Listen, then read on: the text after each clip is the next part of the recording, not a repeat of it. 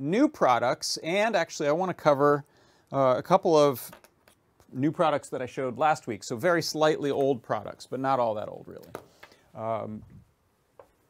Let's jump to down shooter here, and there. So here's some things that I covered last week, I think, but didn't have all of them in stock. So I got in some of these really nice, let me change the focus there. There we go. Connectors. So we have a bunch of these different snap action connectors. And I wanted to show one in action. So this, you can see, this takes 2 wires in and gives you 2 sets of 3, so 6 out, but it's color coded. So whatever wire is coming into this orange side is going to be replicated on these 3 here. So if I take another pre-stripped stranded wire, works really well.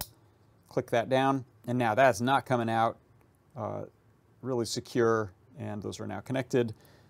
Same over here, I'll do that again. So I've got one of these, click, and now we get a nice force multiplier there. So this one will do 3 different wires to triple them. This is 5 1-to-1. These are just 1-to-1. And this is 1-to-5. So I think that's it. I think those are all the new ones that we got in of those. So I wanted to show those so you could see what they looked like. Now I have them on hand. And then also wanted to show I got the Neo Feather S2 Blingy. That's the header pins that come with it. There's the actual feather. So here it is. Make something unexpected from unexpected maker. This has a USB-C connector on it. I can go ahead and give this power. This is as much as I've done with it so far, which is just power it on and see that it works. And it's also got a nice little demo because it has a set of NeoPixels right in the middle there. So it does a little hello for you when you first plug that in. Oh yeah, and thank you. Over in the Discord chat and YouTube chat, George Graves has posted the links to those different snap action wiring connectors, block connectors that I showed. And this one too, this cool new feather. So those were the new products that I got that I wanted to show. And I'll demo some of those other ones in the future once I've used them a little more. And then looking at new products this week, if we head up to, here we go. Scroll down just a little bit.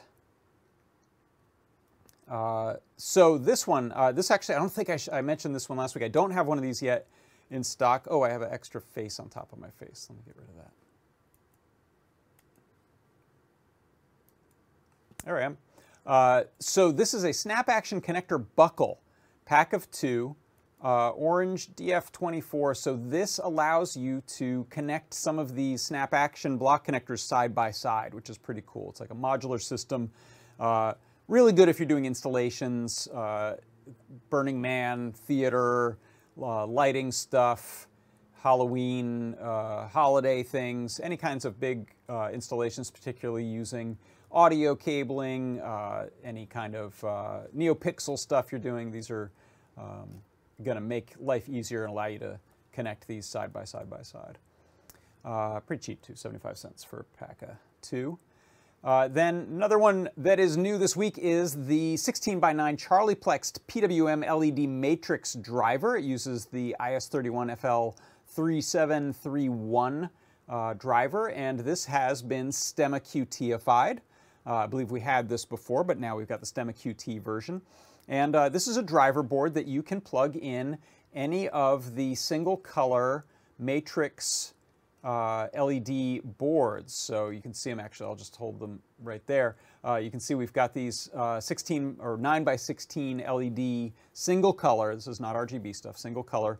And you can put these together, solder it in place, or use headers if you want to change the colors out. And now you can drive it using Stemma QT and do all kinds of cool Charlie Plexed matrix LED effects. These are the tiny, tiny, teeny little ones that are soldered on the diagonal so that they fit as close together as they can and look super cool. Let's see, what's next? We have the 3 volt to 5 volt level booster in Stemma QT. So last week we showed the other way around. So again, if you're using a microcontroller that has a different logic level than your devices that you're plugging into over Stemma QT, over I2C, now you can go in either direction. You can have 5 volt boards going to 3 volt sensors. You can have 3 volt boards going to 5 volt sensors. So those are all options, and now we have the complementary pair. So maybe just pick up some so that you're ready. Next one we have here, this is the Stemma QT multiplexer, now 4-channel version. So we had the 8-channel version before. This is using this PCA 9546 chip, and this allows you to plug in a microcontroller into one port and then plug in 4 I2C devices that share the same address. And normally you can't do that, but this fixes it. This allows the board to pull those devices, ask for their information, and then send it all up to the microcontroller, even if all 4 of those devices have a shared I2C address that can't be changed. This is a nice way to solve that. And we had a version that did this with 8, but some people said, hey, I'd like a version that just does 4. You can save a little bit of money and get this 4-channel version instead of the 8. And then we also have just, instead of this Stemma QT version, we also have on the way the just pin solder version that you'd mount to a breadboard or to a Permaproto. And that, I believe, is your new products.